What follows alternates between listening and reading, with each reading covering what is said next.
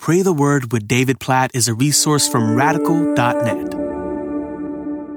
Psalm chapter 148. I'm just going to read the whole thing, and I just want you to feel the wonder and the majesty, the breadth of God's praise over all creation. This is one of my favorite psalms, just triumphant. Praise the Lord. Praise the Lord from the heavens. Praise him in the heights above. Praise him all his angels. Praise him all his heavenly hosts. Praise him sun and moon. Praise him all you shining stars. Praise him you highest heavens and you waters above the skies. Let them praise the name of the Lord. For he commanded and they were created. He set them in place forever and ever. He gave a decree that will never pass away. So praise the Lord from the earth, you great sea creatures in all ocean depths, lightning and hail, snow and clouds, stormy winds that do his bidding, you mountains and all hills, fruit trees and all cedars, wild animals and all cattle, small creatures and flying birds, kings of the earth and all nations, you princes and all rulers on the earth, young men and maidens, old men and children, let them all praise the name of the Lord.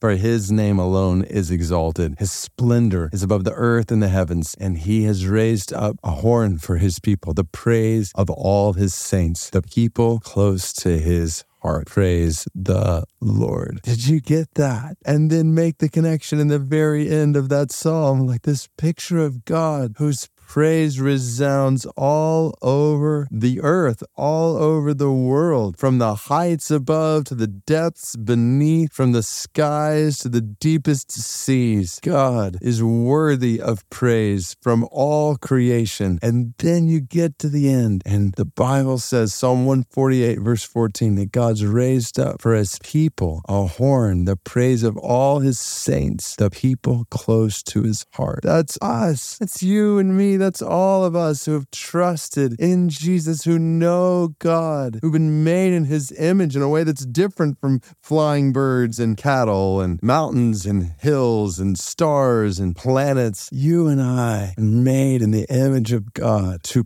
praise God, to enjoy and exalt God in all of his glory. This is what you're made for. It's what I'm made for, to be close to the heart of God, enjoying him in all of his glory and exalting him in all of the earth. Oh God, we say yes to that invitation today. We say yes to joining with all creation in praising your name. And we say, yes, we want to be a people close to your heart. God, I pray for that in my life today. I pray that in the lives of every single person listening to this right now, God, help us to live close to your heart. Help us to live praising you to the full with our every thought, with our every desire, with our every action, with our every word, deed, and with the way we live, with the way we love. May you be praised. May you be glorified, honored by us as the people close to your heart. And God, we